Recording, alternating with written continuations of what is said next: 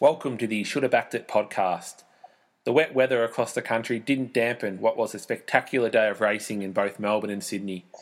Western Australian star Superstorm stole the show in the Fiend Stakes at Moonee Valley, while north of the border, the return of spring contenders Nature Strip and Zaaki had punters lining their pockets.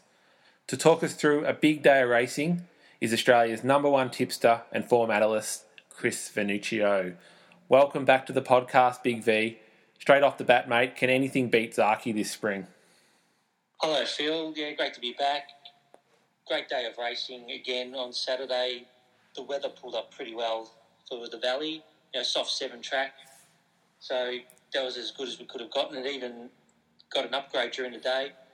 On Zaaki, I thought if he was going to be vulnerable, it would have been first up over 14, but he just put that field to the sword and just never looked like was always going to win once James McDonald just let him down. And, I just think he's going to be very hard to beat. And I think he's probably got one hoof on the Cox Plate.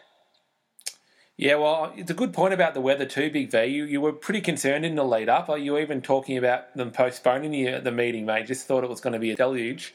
But, Zaaki, I think we've talked on this podcast before about Very Elegant being the best horse in Australia, but she could have a bit of stiff competition there now. I think that was a very commanding performance over the 1400. I was on, but by a little bit of my own mistake, mate. I just saw the odds and thought, that's not bad for Zaaki, but actually overlooked the fact it was 1400. So I was pretty happy when it got out the front and looked the winner very far out because I made a bit of a punting blue there. But we'll learn. He's just got a great turn of foot, and once he lets down, he just puts a big space on his opposition, and he's just winning by significant margins. And in the Q22 back in June, he's stepping up to 2200. We don't know what his distance range might be, but that was an end of prep sort of run, and he still won by nearly 2 lengths. So if he's getting ready to peak on Cox Plate Day, it could be a case of maybe a Raider might have to be the one that beats him, because I can't see any of the locals being good enough to beat him. I think even in a wet track, he should be suited. He won the Hollandale on a soft 6 by 2.5 lengths. So, maybe that might be the only thing that stops him if we get a really heavy track, heavy 9, heavy 10, and that brings Very Elegant into play. But, this horse, Zaaki, might still be able to handle it. So, I think it's going to come up to an international if they're good enough to beat him. Well, he'll certainly start favourite on Cox Plate, or certainly is favourite now. But the first Tuesday in November, any chance there, Big V, or there's still a bit of an unknown? Well, I think an unknown. I haven't looked too far ahead for Zaaki. I just think get through the Cox Plate first, and, they might not even think of going to a Melbourne Cup. They might go to a McKinnon on Stakes Day. So we'll wait and see. Or I don't know. Even I don't know if Hong Kong's an option in this climate of COVID. Whether that's a possibility.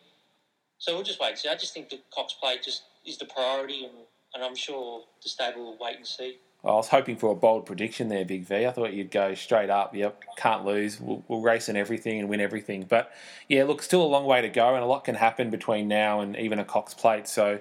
But definitely put its rivals on notice yesterday. Another horse that did that in the Concord up there in Sydney was Nature Strip, who returned, obviously at a very short price to win the Concord there, and did it pretty easily against arguably a pretty weak field, I guess, comparatively to what it's gone up against first up in the past, but did it commandingly.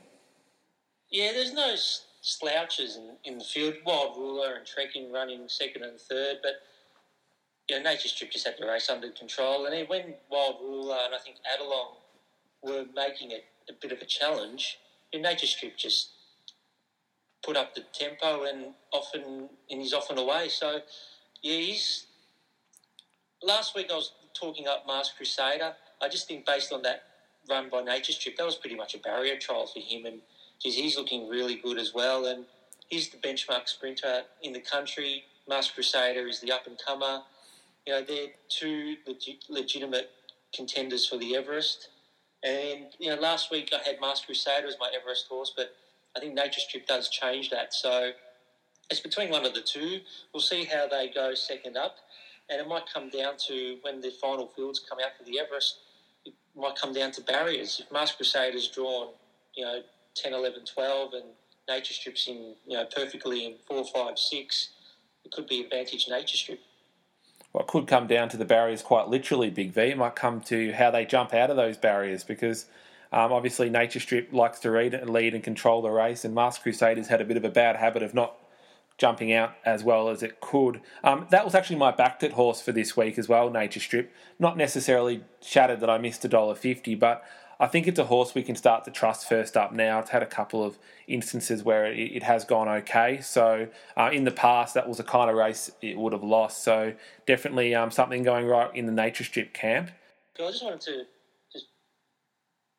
just make a point on what you've said about his first up runs, because I think there's a lot of people were talking about Nature Strip last spring, how he was disappointing first up when he was beaten by Gytrash, and I think that's a little bit inaccurate because Gytrash just pulled out an outstanding performance that day, and even Nature Strip, a lot of ratings experts had that performance as his best, as a first up PB for Nature Strip. So I don't think he was disappointing first up last spring.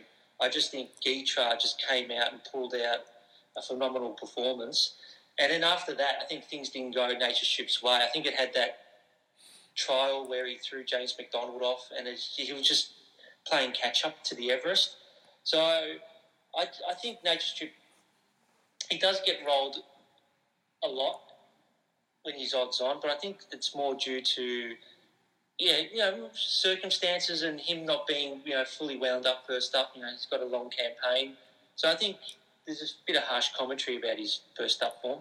Yeah, I guess it's because of the fact that he's starting odds on, and I guess the horse doesn't know that, and the connections, you're right, probably don't care as well, given they've set it for bigger and better tasks later on in its prep. So, yeah, but I guess it's just at the price. It's obviously been in the market, trialled really well leading up into these couple of these first up, and yeah, hasn't really overly disappointed, but hasn't lived up to a $1.30, $1.40 chance in a lot of those. But take your point, Big V.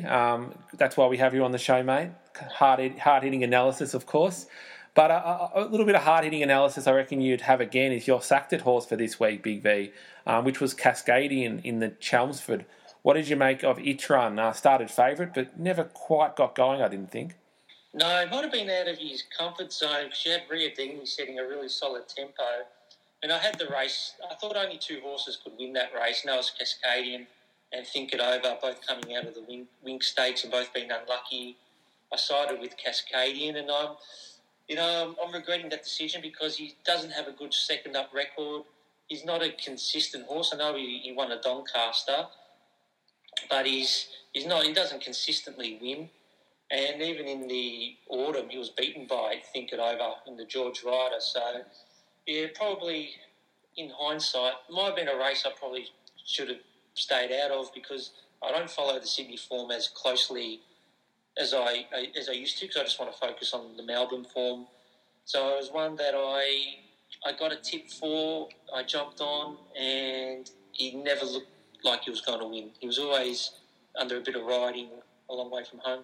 Yeah, look, and I was on him in the Doncaster, and I think that day I got sort of $12, $13, but you're right, when you're getting $2 or $3, it's probably not a great bet given its record. So definitely put on notice, but not one that I think will sack fully there, Big V. But a horse that it was frustrating that I went down and had a look at the Stewards report, and there was nothing about the run of Cascadian. And it's annoying when a favourite gets beat and there's nothing about it in the Stewards report. There might not be anything wrong, but I think you just ask the jockey and just say, was there anything? Did he give you a different feel, or do you think there was something wrong, or even have the vet look over it? Because when favourites get beat, I think there should be at least an attempt to see if there's some explanation for it. Well, mate, the stewards would never stop writing reports if they did that. Every time the horse got beat, it finished fourth, beaten 3 lengths. It was hardly disgraced. And, I think it had enough of an excuse. It wasn't a $1.30 pop, but I can understand your frustration as a punter, nevertheless, there, Big V. But speaking of frustration, we'll move to Melbourne now and the fee and stakes there, which was won just on the line by Superstorm, and that sure should have backed it horse for this week. Yeah, even though I tipped it on top, I had it as a low confidence race, and I stayed out. And I mean, in the end, I think I've got here the first 8 was separated by 1.6 lengths, so I sort of was on that thinking that's how it all panned out, and they just all went off the rail. And when you don't have your money on them, that just seems like the gaps just open up, and they all went off the rail. Damien Oliver was able to get that gap. Maybe Elephant. I think they were trying to avoid the rail late in the day, but there's a few winners that did win there, like Superstorm and De Grave, so it might not have been too bad. But I think if Luke Curry had stayed hard on the rail on Elephant, and that would have maybe blocked in Superstorm, and maybe Elephant wins, but then maybe Sierra Sue's the one that gets up instead, because I think he was blocked for a couple of runs, and he looked like the unlucky horse. You took the words out of my mouth, Big V. Sierra Sue still looking for a run, only beaten 1.5 lengths, so I think that's definitely, and I've already got it in my horses to follow moving forward, because that's a sneakily good effort for 7th. If you're on replay, doesn't look any better either. Really couldn't get out. So, yeah, you're right. Sometimes it's just about when they get the run, particularly at Moonee Valley, I think. Tracks like that, the gaps can open. We saw it earlier in the day with De Graves as well, ducking back into the inside and finding a run as well. So, all right, that's your backed horse for the week, Big V. You got to show a bit more confidence in yourself, mate. You had it on top. I didn't have a lot of confidence in that race, and also with Superstorm's racing style. Even though I drew barrier 5, and there was the prospect of going a bit closer, I think first up in the PB Lawrence, he didn't jump out very well. He was slow out of the gates, and I thought if that happens again, you don't want to be too far back at the Valley. And even in the run, he looked like he was in a bit of an ugly spot, 6th on the rail. But as it turned out, they all went wide, and that just opened up a few gaps on the rail, and he's able to pinch a win. So sometimes you just read a race, you think, this is a big risk. I'll stay out. And even the betting, he was a little drifter as well. So yeah, there wasn't that much market confidence compared to Elephants and even the Chosen One, which also ran well. So yeah, I think sometimes you read a race and it sort of half goes to plan and the other half goes against you. Well, I can tell you a race that didn't go to plan for me, Big V, and that was the Chautauqua Stakes, which was race 7 there at Moonee Valley yesterday, with Ancestry, who's my sacked horse for this week. This is a horse that started favourite in an Oakley Plate, Big V. Now it's first beaten running around Moonee Valley, so very disappointing. Didn't get to the lead, and once that happened, you basically had done your money if you're on Ancestry. And yeah, it was, as I said, first beaten as they rounded the turn. Do you know what's going on with that horse? Anything in the Stewart report I should be checking out, mate? No, I haven't looked. Maybe that's one for you to check out. But yeah, I wasn't sure what to do with Ancestry. I thought he was disappointing first up, but then because of his record, you give it another chance. But no, I think he's one to avoid now. I was on him at Mornington when he was I think it was $1.80 favourite that day. He got rolled, and since then the wheels have fallen off. So yeah, I just no, I think he's one to avoid now. The other horse that's been disappointing as well is Deep Speed. I think Deep Speed looked like she was going to be in for a good prep, but she paid $26, so the market wasn't with her. But yeah, to run second last, I was expecting better from her as well. Yeah, an Express Pass, nice winner that race. Did it quite comfortably in the end. A horse I have been on in the past, so to see it get up at $16, $17 was a little bit disappointing. But I think probably for me, and it might be the case for you as well, Big V, that the race of the day at Moonee Valley was the McEwen, which saw Inferno give Portland Sky Windburn and take out it quite comfortably, the Singapore Raider there. We also saw the return of September Run, who finished off well, mate. What did you make of that race? And would any of those horses you're following moving forward? Yeah, I think September Run is one to follow. And even the Inferno, not sure if it goes into an Everest whether it can win. But I think September Run is the one to take out of that race. Portland Sky, I was on Portland Sky. a little bit disappointed didn't win. I just thought, maybe Luke Curry could have taken off a little bit earlier while you had the Inferno and September Run building their momentum. I would have liked Portland Sky to have, maybe taken off just before the turn. I think the difference between the Inferno and September Run winning was just their position in the run. The Inferno was within striking distance of Portland Sky, where the September Run, first up from a wideish barrier, was maybe a pair or two further back, but ran home strongly.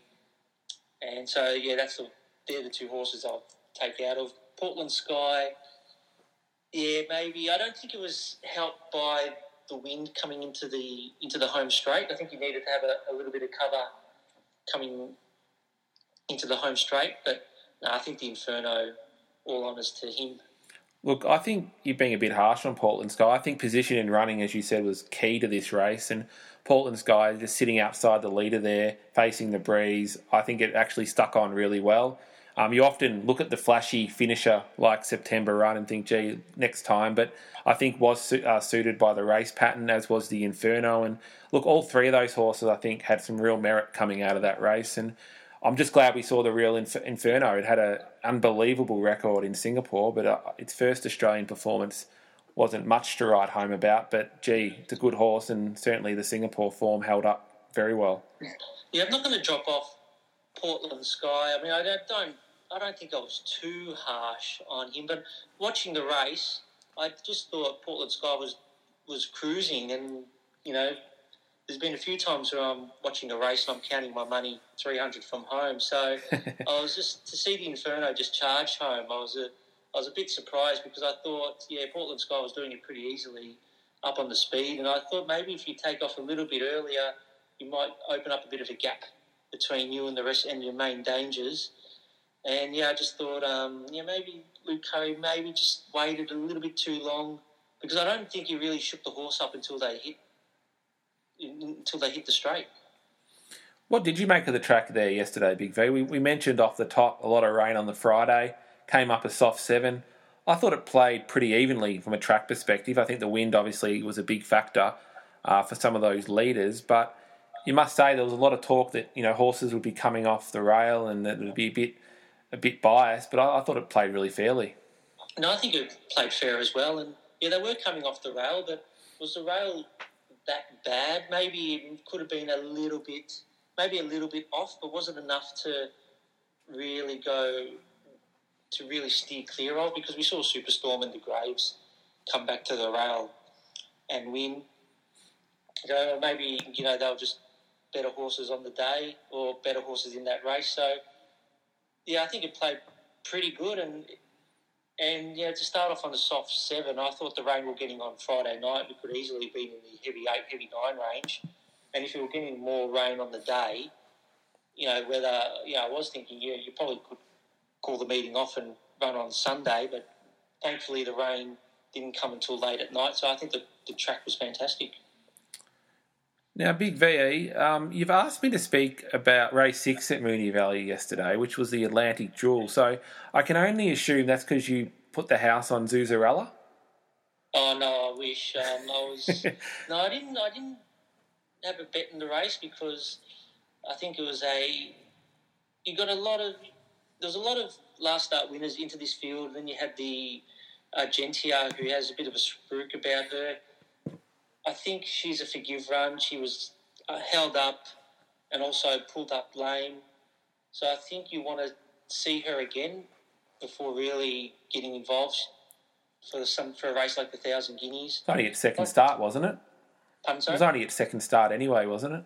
Only its second start. But I think when horses pull up lame, you just want to see if they've come back well their next start, and just see them perform first before you get involved. So she's still the one to keep in mind for the 1,000 Guineas, but you want to see her come out next start and, not necessarily win, but go close to winning. I think Zuzarella looked like she had the run of the race. And I'm surprised that she's drifted out to $13, because I don't think she was. She should have been that high a price. And a couple of good runs from behind, Literary Magnet and Mac and Cheese. Mac and Cheese looked like, she was under a bit of riding a long way from home, so she's run on well. But I'm not so sure yet about the form coming out of this race because of Argentia having a few excuses there. So she's the one that I want to just keep an eye on next start. Yeah, Zuzarella, mate. I didn't get involved in the race from a punting perspective, but like you, I was a bit surprised to see that price because it had won well previously. I'd been watching, and yeah, to see it dominate and then pay sort of, double figure odds was a bit of a surprise. And mac and cheese, mate, that would have caught your eye for a number of reasons. That was a nice run. Surprised you brought that race up, Big V. Is it just so you could talk about mac and cheese, or? Well, it's a key lead-up race for the 1,000 Guineas Prelude and the 1,000 Guineas. So it's not just any race. It was a tough betting race and not one I was keen to get involved in. But I think it's worth pointing out that Argentia did disappoint as a favourite, but excuses there. And, I think she's not one to sack yet. Actually, it's a nice segue, Big V, into our horses to follow, and I think you probably have Argentia there, given you've just given it the Forgive run. Are there any other runs throughout the day that you thought, moving into the main sort of spring carnival now that we should be following? I know you've mentioned September Run as well. Yeah, another couple of other horses. I think Heart of Croissants ran well first up. I don't think he needs to have a heavy track to run well. We saw it was a drying, soft track. 2040 wasn't ideal, but, stepping up in distance to 2,500 metres, he looks like he could be in for a good prep as well. The Chosen One out of the Fian Stakes, good run, one to keep an eye out for maybe a race like the Caulfield Cup and the Melbourne Cup as well. What did it finish in that race, Big V? I didn't even see it. Ran well for third. Okay.